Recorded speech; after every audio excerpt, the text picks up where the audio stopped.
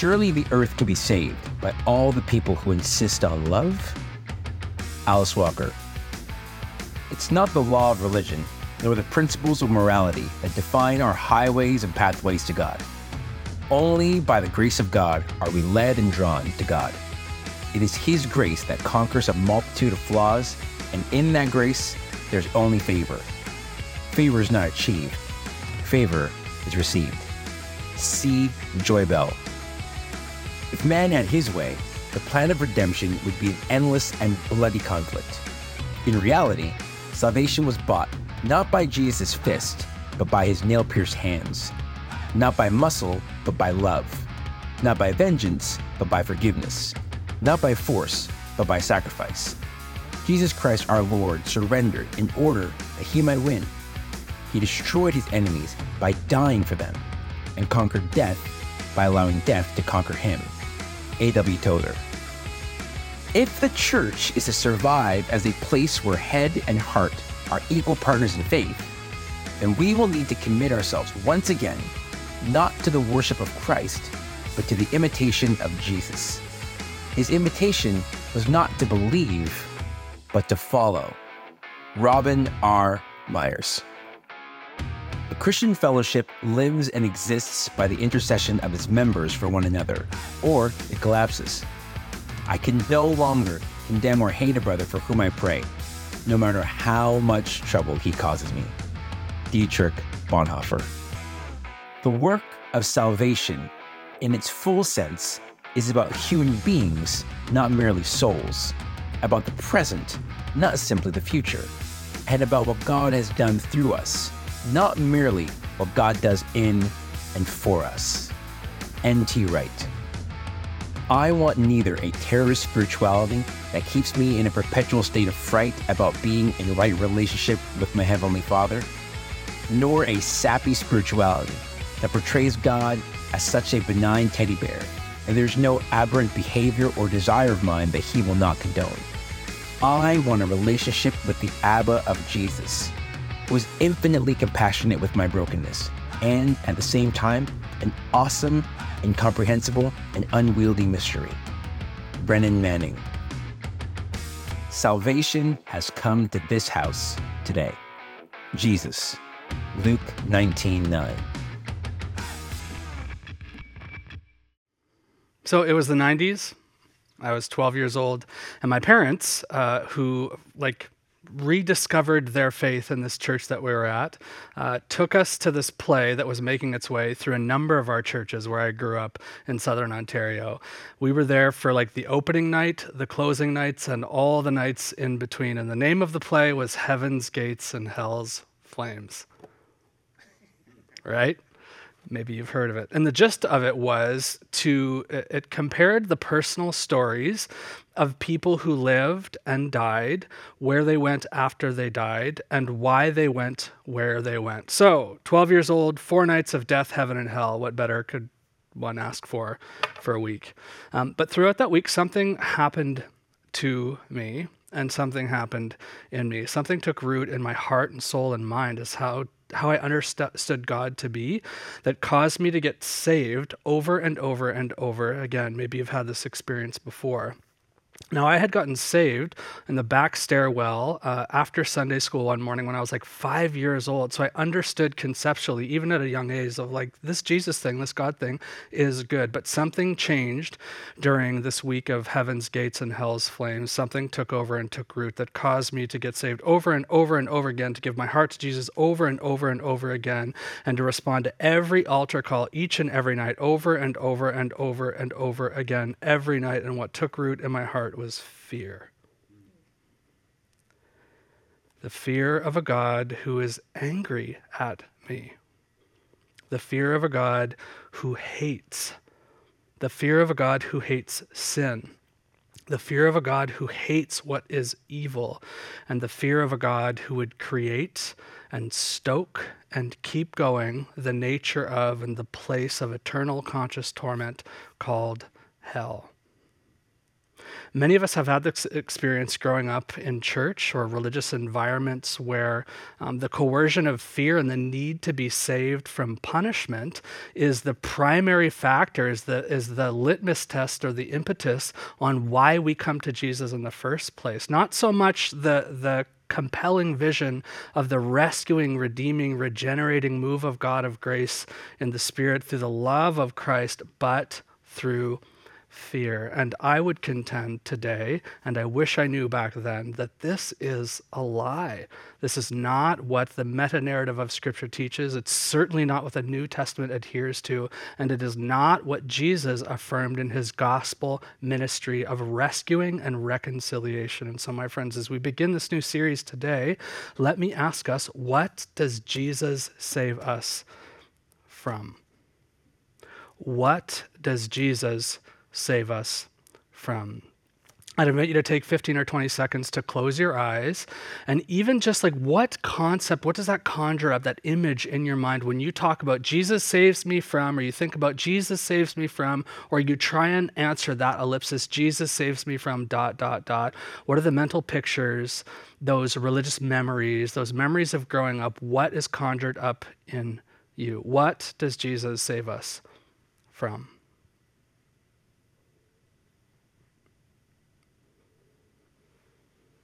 This is the heart of what is behind this new series called Churchianity, which is our November series about the real challenge of what it means to be a more Christ-like Christian, as opposed to somebody who just attends a church, or somebody who, is a member of a religious body, or somebody who just, glibly, blindly, or even with their whole heart believes that maybe Christianity is like the right religion to be a part of. And we get it twisted. The confusion and fog of church mixed with the religious ideology and institution of Christianity that sometimes compels us to be nothing like the founder and the person of Jesus. And so these are the questions that we want to address and talk through in very simple New Testament stories, the familiar teaching of Jesus, to understand tonight, today, or this morning, depending on where you're watching from and when. What does Jesus save me from? Week 2, does Jesus just want me at a church on Sunday, or is there something more? Week 3, are there people that Jesus invites me to dislike, or are there trends or cultural realities that Jesus wants me to avoid? And then week 4, what does faith mean?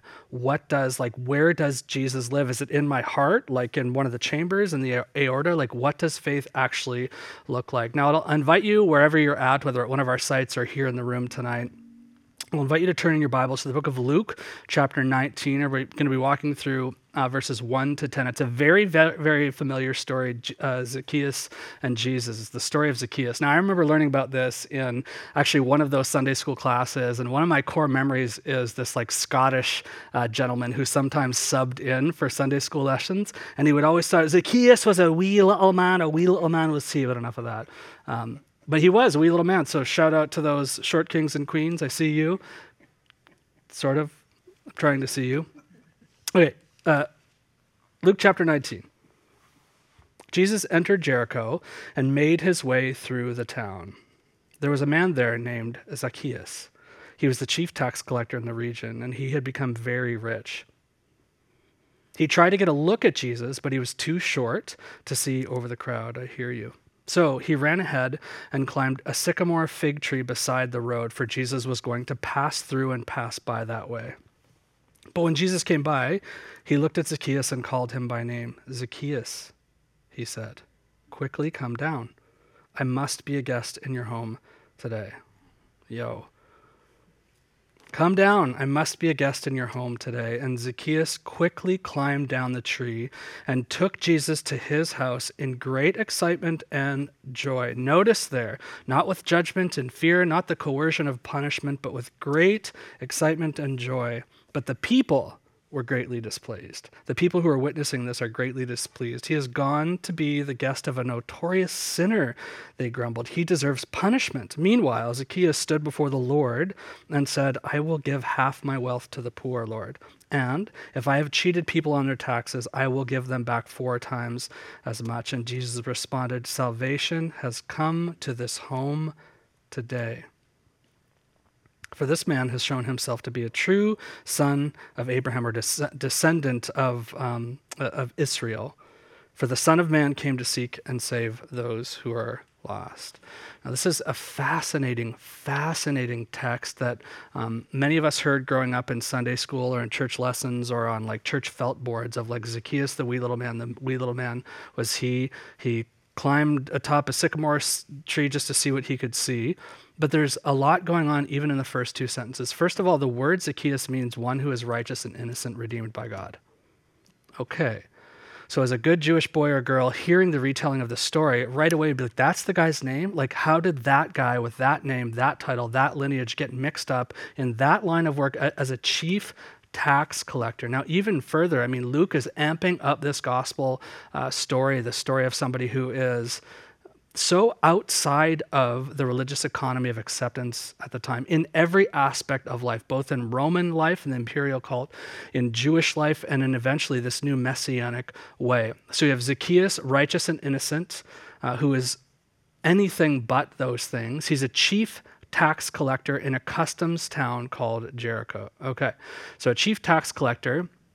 Tax collectors were notorious to overtax their own people. They were kind of intermediaries between the political establishment and their own religious culture and traditions. And so Zacchaeus is the arbitrator of taxation between the Romans, or the governors, the government and power at the time, and the Jewish Israelite people. And tax collectors on their own, even in local regions, were known to be crooks. They were a mix of like used car salesmen and politicians at the time. There was nothing to be trusted there. Now, Zacchaeus is a chief. Do you notice what the text says? Is a chief tax collector. Most scholars would say as a chief tax collector is one who governs over, similar to the story of Cornelius. He has quite a lot of people under his employ.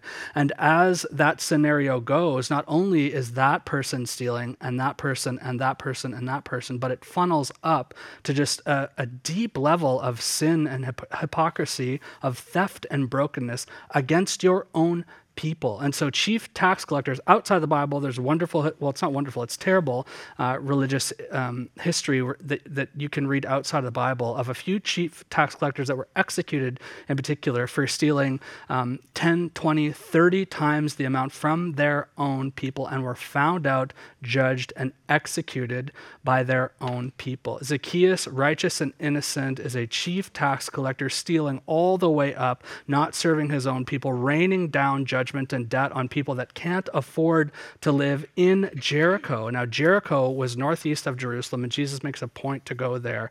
Most scholars agree that Jericho is an oasis town. It is where the rich, wealthy, and powerful, the political leaders of the day, lived. They did not live in Jerusalem. They wanted some distance from a religion. They certainly didn't live in Samaria nor Galilee, where the enemies or the country bumpkins were. Jericho was like the spot where you had your vacation home. And because of that, the poor and sick, if they were able, would make their way to the entrance and the exits of the city gates of Jericho in order to get hands out in the hopes of a handout or help from the powerful. And so even Jesus, just before chapter 19, he heals a beggar who is on his way to Jericho. So Zacchaeus, the innocent and righteous chief tax collector, purveyor of debt, stealer from his own people, living in Jericho, the oasis city for the rich and the famous, the pusher outer of the poor and helpless and marginalized. Not only is he collecting and stealing from his own, he's employing a whole bunch of people who are doing the same thing. By virtue of his position, both physically in the city and his position, his occupation, he is entirely separate from the physical and spiritual work of God that the law has spelled out for him to not be indebted to people nor people to him. Zacchaeus has sidestepped everything that the law has laid out for him to do. And he can't see Jesus. Now, I think this is the brilliance of the writing of Scripture in the book of Luke. Luke puts this story, it's actually the only instance in the gospel where this story occurs. Now, do you notice what happens with Zacchaeus? So he's a person of power, but Luke makes mention of his height. Right? His stature is actually the key rendering. This is a short man. So already Luke is making a dig that like this guy is so big and powerful, but he can't even see. And then he has trouble seeing through the crowds to the people. Luke is giving an amazing word picture here that a rich and powerful man is now just as short and just as blind, just as behind and outside of the city as these poor people are. Zacchaeus is now stepped out from his place of power and is at the same level of all those people that are lined up at the city gates looking for a handout. He cannot see the Christ. He cannot see the work of God. And so what does he do? He climbs a tree. This is one of the key metaphors that not just Jesus, but Yahweh uses to signify the family of God, roots and branches that go deep and grow out, that birds, even foreigners, can park their spots in and be included in the care of God. And so Zacchaeus climbs a tree to see Jesus, to see what is going on here. And Jesus invites himself to Zacchaeus. That should arrest us right there. Zacchaeus, when Jesus came by, he looked up at Zacchaeus and called him by name. Righteous and innocent one, Zacchaeus, he said, quick, come down, for I am confronting you in your sin. You are in danger of hellfire. No, this is not what he says. Quick, Zacchaeus, come down. I must be a guest in your home today. Now, in Eastern hospitality, what does it mean to be a guest in one's home? This isn't a coffee or a tea or like watching Netflix and chatting about it. This is a days, weekend-long exchange where you would put somebody up in your own home. You would cook and care and clean for them. And Jesus, the Savior of the world, the personification of the divine, the incarnate deity, invites himself into the home of somebody who is completely, physically, holistically, spiritually separate from the move and work of God. Zacchaeus, come down. I must be a guest in your home. And Zacchaeus does exactly that. No questions asked. He quickly comes down. He climbs down and took Jesus to his house in great excitement and joy. I can't believe, despite all that I've done, I know who this person is, the miracles that he's done, the people that he has healed on the way. He goes to his home with Jesus in tow. I envision Zacchaeus with his tiny little short legs, like running ahead of me, like it's just this way, just a few more steps. But look at the religious mind here. The people were greatly displeased. They said, he has gone to be the guest of a notorious sinner, and they grumbled. In other words, this dude deserves punishment. Because of the sin and harm that Zacchaeus has caused the people, he deserves judgment. But what happens with Jesus? Despite the sin and harm that Zacchaeus has caused the people, he's met with what is wrong immediately as you continue the story. He offers payback to Jesus right away, and he repents. Now, it's interesting, Zacchaeus isn't just arbitrarily coming up with these things to do. He says, I'll give half my wealth to the poor, Lord. If I've cheated people on their taxes, I will give them back 4 times as much, which is exactly what the law required for people who stole or were carrying debt over the other. If you carry debt and you do not release them after a certain time period, you must pay back not just the amount and interest, but 4 times the amount. Jesus' presence with Zacchaeus just forms him back into the will and the way of God by design as part of this family. And Zacchaeus holds nothing back. If I have cheated people, which he has, I will give half of my wealth, which he's incurred from the poor, not to the wealthy, not reinvest it, not put it in a GIC or a savings bond. I will give my wealth, half my wealth to the poor. And if I've cheated people on their taxes, which he has, I will give them back 4 times as much, just as the law required. And Jesus responds, salvation has come to this home today, for this man has shown himself to be a true descendant of the family or son of Abraham, for the Son of Man came to seek and save the lost. Now, it's fascinating. Jesus uses a double word play here. The translation of the word Jesus means he will say God who saves, right? And Jesus uses the feminine version of his own name here in the place of that word salvation. He is literally saying salvation in myself has come to this home today. This man has shown himself to be willing to come back to the way of God. For the Son of Man, Jesus' own divine title for himself, has come to seek and save the lost. No mention of hell here. No mention of eternal punishment, no mention of God's wrath, no mention of retribution or some intermediary state of punishment.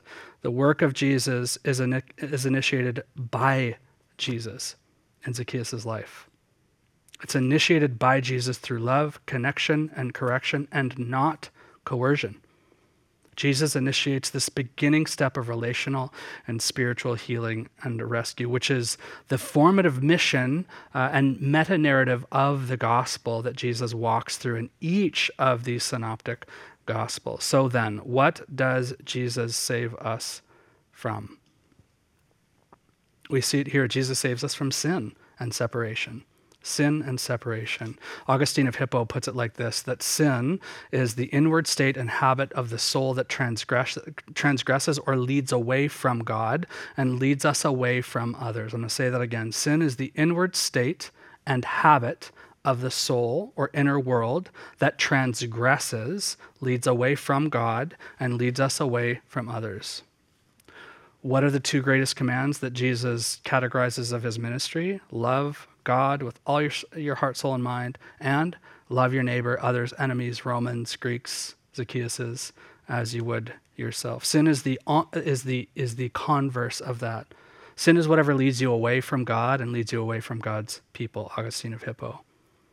And Jesus saves us from the fog of the habit of sin that moves us away from the love of God and of our love for each other, and then separation. Jesus saves us from sin and separation from himself and from each other. I was reading an N.T. Wright. N.T. Wright is a wonderful New Testament scholar and historian. He did an interview a few years back with the BBC about his experience his first time being at a church service at the Sistine Chapel. And he writes that he was sitting beside a Greek Orthodox priest who pointed at the depiction of heaven, Jesus as the intermediary, and then the underworld or hell that's depicted in the Sistine Chapel. And this Greek Orthodox priest points at it and says, this I get, pointing at heaven. This I get, pointing at Jesus. This I don't. This is a generative idea of a Western mentality of a God that is angry and looking for retribution. And this is in particular born out of a Western ideology and not out of the East. And so out of that experience, N.T. Wright comments that the meta-narrative of Scripture does not use punishment and eternal conscious torment to describe eternity apart from God, he says, but rather separation. That is, the long path of dehumanizing, the conscious and habitual choice of going one's own way and not the way of God formed in every human. And at the end of one's life, God honors that choice of those that depart from it, and the separation by their own choice becomes final. And this, I would contend, is what Jesus is saving us from being separate from the will and the way of God. Jesus saves us from sin and separation. Okay, so let's name the elephant in the room. What about hell? What about hell? Maybe you've come from a tradition where it's part and parcel. God is holy and can't be anywhere near sin, and therefore out of his justice is born this eternal, conscious, fiery torture chamber that will deal with the lost and the perishing and the sinful forever. I would contend that this is not what the New Testament teaches. In particular, it's not what Jesus teaches. I read one scholar, actually I heard one pastor speak on this a few years back, who said, Jesus talked more about hell than anything else, and this is a lie. Jesus taught about hell in particular, and it's not even that word, 6 or 7 times, exclusively to religious people who thought they had it right, and 0 times to people who were genuinely lost. So that should stop us in our tracks right away. The word translated hell is actually the word Gehenna, which in ancient Israelite history was the valley of Ben Hinnom, which was a death valley where people would sacrifice their firstborn sons to the god Molech in hopes that the god Molech would not punish them.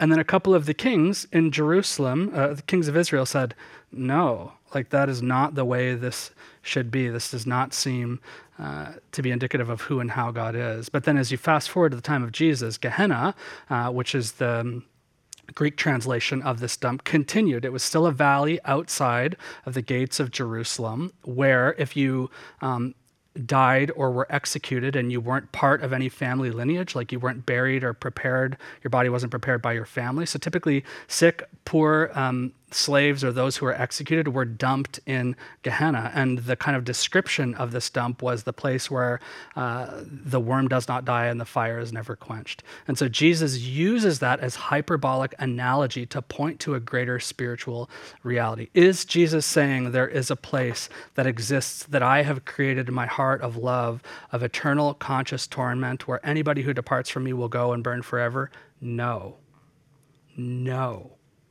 Is Jesus saying, if you are not walking in the will and the way of God, if you're not departing from sin and separation, you are in danger of just like walking yourself outside of the city gates, walking yourself outside of the will, the way, the ethic, the care, and the concern, and the love of God. And it's your choice. You have agency. That it's 2 Peter puts it this way: it's not God's will that any man should perish, but that all should come to the saving knowledge of Christ Jesus as Lord and Savior. So what about hell? Has God created a place filled with fire where it never goes out and can't wait to punish people who depart from him? No. God gives agency and separation. I heard it put by another well-known New Testament scholar who said, hell is what people make of it. We create hell on earth, and hell is where we head when we depart from God. That culminates in just separation. So for those people who say, as N.T. Wright puts here, no, I'm making a conscious choice for my whole life to do it my way. Thank you, God, but I'm good. God honors that choice, and this life is all that there is. In the end, the fire that consumes the soul and the person, and that person ceases to exist. Now, I will invite you to, we also have a podcast called The Meeting House Common Room, and in the next couple days, we'll be talking about hell, Hades, and the hereafter, but I wanted to name that right out of the gate. What about hell? Okay, so Jesus saves us from sin and separation. What does Jesus save us through? For many of us in our Christian upbringing or in our religious context, we stop there. What does Jesus save us from? Like, what's the insurance ticket that I have? What's the plane ticket out of here somewhere else that's better so I don't have to deal with it? And we forget about the other two aspects Jesus saves us from, but then Jesus also saves us through, and then Jesus saves us to. So what does Jesus save us through? Ephesians 2, 8, and 9. For by grace you have been saved through faith. There it is. For by grace you have been saved through faith. And this is not your own doing. It is the free gift of God, not a result of works that you can brag or boast. For we are his workmanship, God's workmanship, created in Jesus for good works which God prepared beforehand so that we should walk in them. So what does Jesus save us through? Grace through faith. Grace, the unmerited favor and acceptance from the heart of God, and faith, the intimacy and relationship initiated by God in Jesus. Amazing, beautiful. And Laura's going to be taking us through, so what is faith? How does that relationship work at the end of our series on faith? And then Jesus saves us to. What does Jesus save us from? How does Jesus save us through? And then what does Jesus save us to? I would contend that Jesus saves us to wholeness and communion. Wholeness and communion.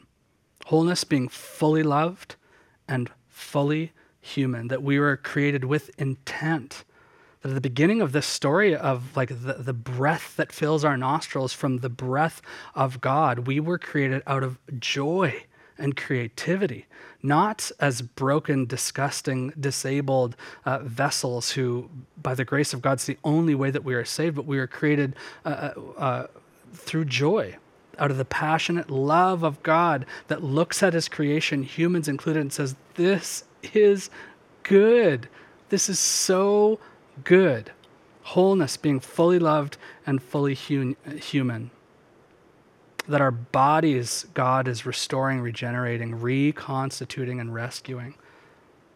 And that we are put on this earth to do good work, which God prepared beforehand, that we would walk in these good works, wholeness, being fully loved and fully human, and then communion, being fully accepted and intimately connected to the divine through Jesus. Communion, we're fully accepted and intimately connected. This is the invitation of salvation, to be connected to eternally, here and there, to the divine heart of God in Jesus. And this is what Jesus is calling Zacchaeus back to in Luke chapter 19, to repentance, certainly, to a changing of mind, to a metanoia, change the way you think, and then to teshuva, change the way that you act, and reforming of who he is and how he's living. And Zacchaeus does not skip a beat, says, I've seen the risen, the incarnate deity of the Messiah here and now. I'm willing to change my life. Jesus has spent time with me. I'm going to reorient how I order my days. Zacchaeus knows immediately he doesn't need to read more books, spend more time journaling, talk to New Testament scholars. He knows how he's living is harming himself and harming others. He turns away, turns around. No longer is his vision of God or others blurry. He's living and returning to the good work God created long ago for him to be a part of. And then what does Jesus invite himself into? Okay, you got it. See you later. I got to be on my way. No, Jesus stays in intimate fellowship. He dines with Zacchaeus. Oh, I love that. Jesus stays for supper. He dines with Zacchaeus. He sees him, his kid, Zacchaeus, despite all this baggage and brokenness, the weight of sin. He sees him as he was meant to be, as he was designed to be, good, loved, accepted. Jesus stays. He makes fellowship and communion with him. And he announces that salvation has come to his home. No sinner's prayer, no connect card filled out, no baptism, no raising your hand with every eye closed, no altar call, no heaven's gates, no hell's flame play, just presence, communion, dinner with him. And Jesus announces that salvation has made its way into the home of Zacchaeus, and everything has changed. My friends, this is what I would contend is the salvation work of Jesus. We are invited to do the same, to turn away from what's physically, emotionally, and spiritually killing us and blurring our vision of Jesus, of getting us lost in the crowd, not being able to see the Messiah that wants to change our lives, that Jesus wants to turn us towards his will and way of being wholly loved and intimately connected. And Jesus communes and connects with us there, wherever you're at, wherever you're at. This is the summary of Jesus' teaching, that we're made to love God and love others. This is the whole of the law and what the prophets pointed to and what Jesus saves us to, that we are literally rescued by God, our hurt being healed, our separateness moving to connection with the divine, and the lost being found as loved as God's kid, eternally part of the family. And it's our choice to enter and to invite Jesus in to fellowship. So friends, what does Jesus save us from? Jesus saves us from sin and separation. Jesus saves us through grace, through faith, which is a gift from God, and Jesus saves us to wholeness and intimacy with the divine. Incredible, incredible.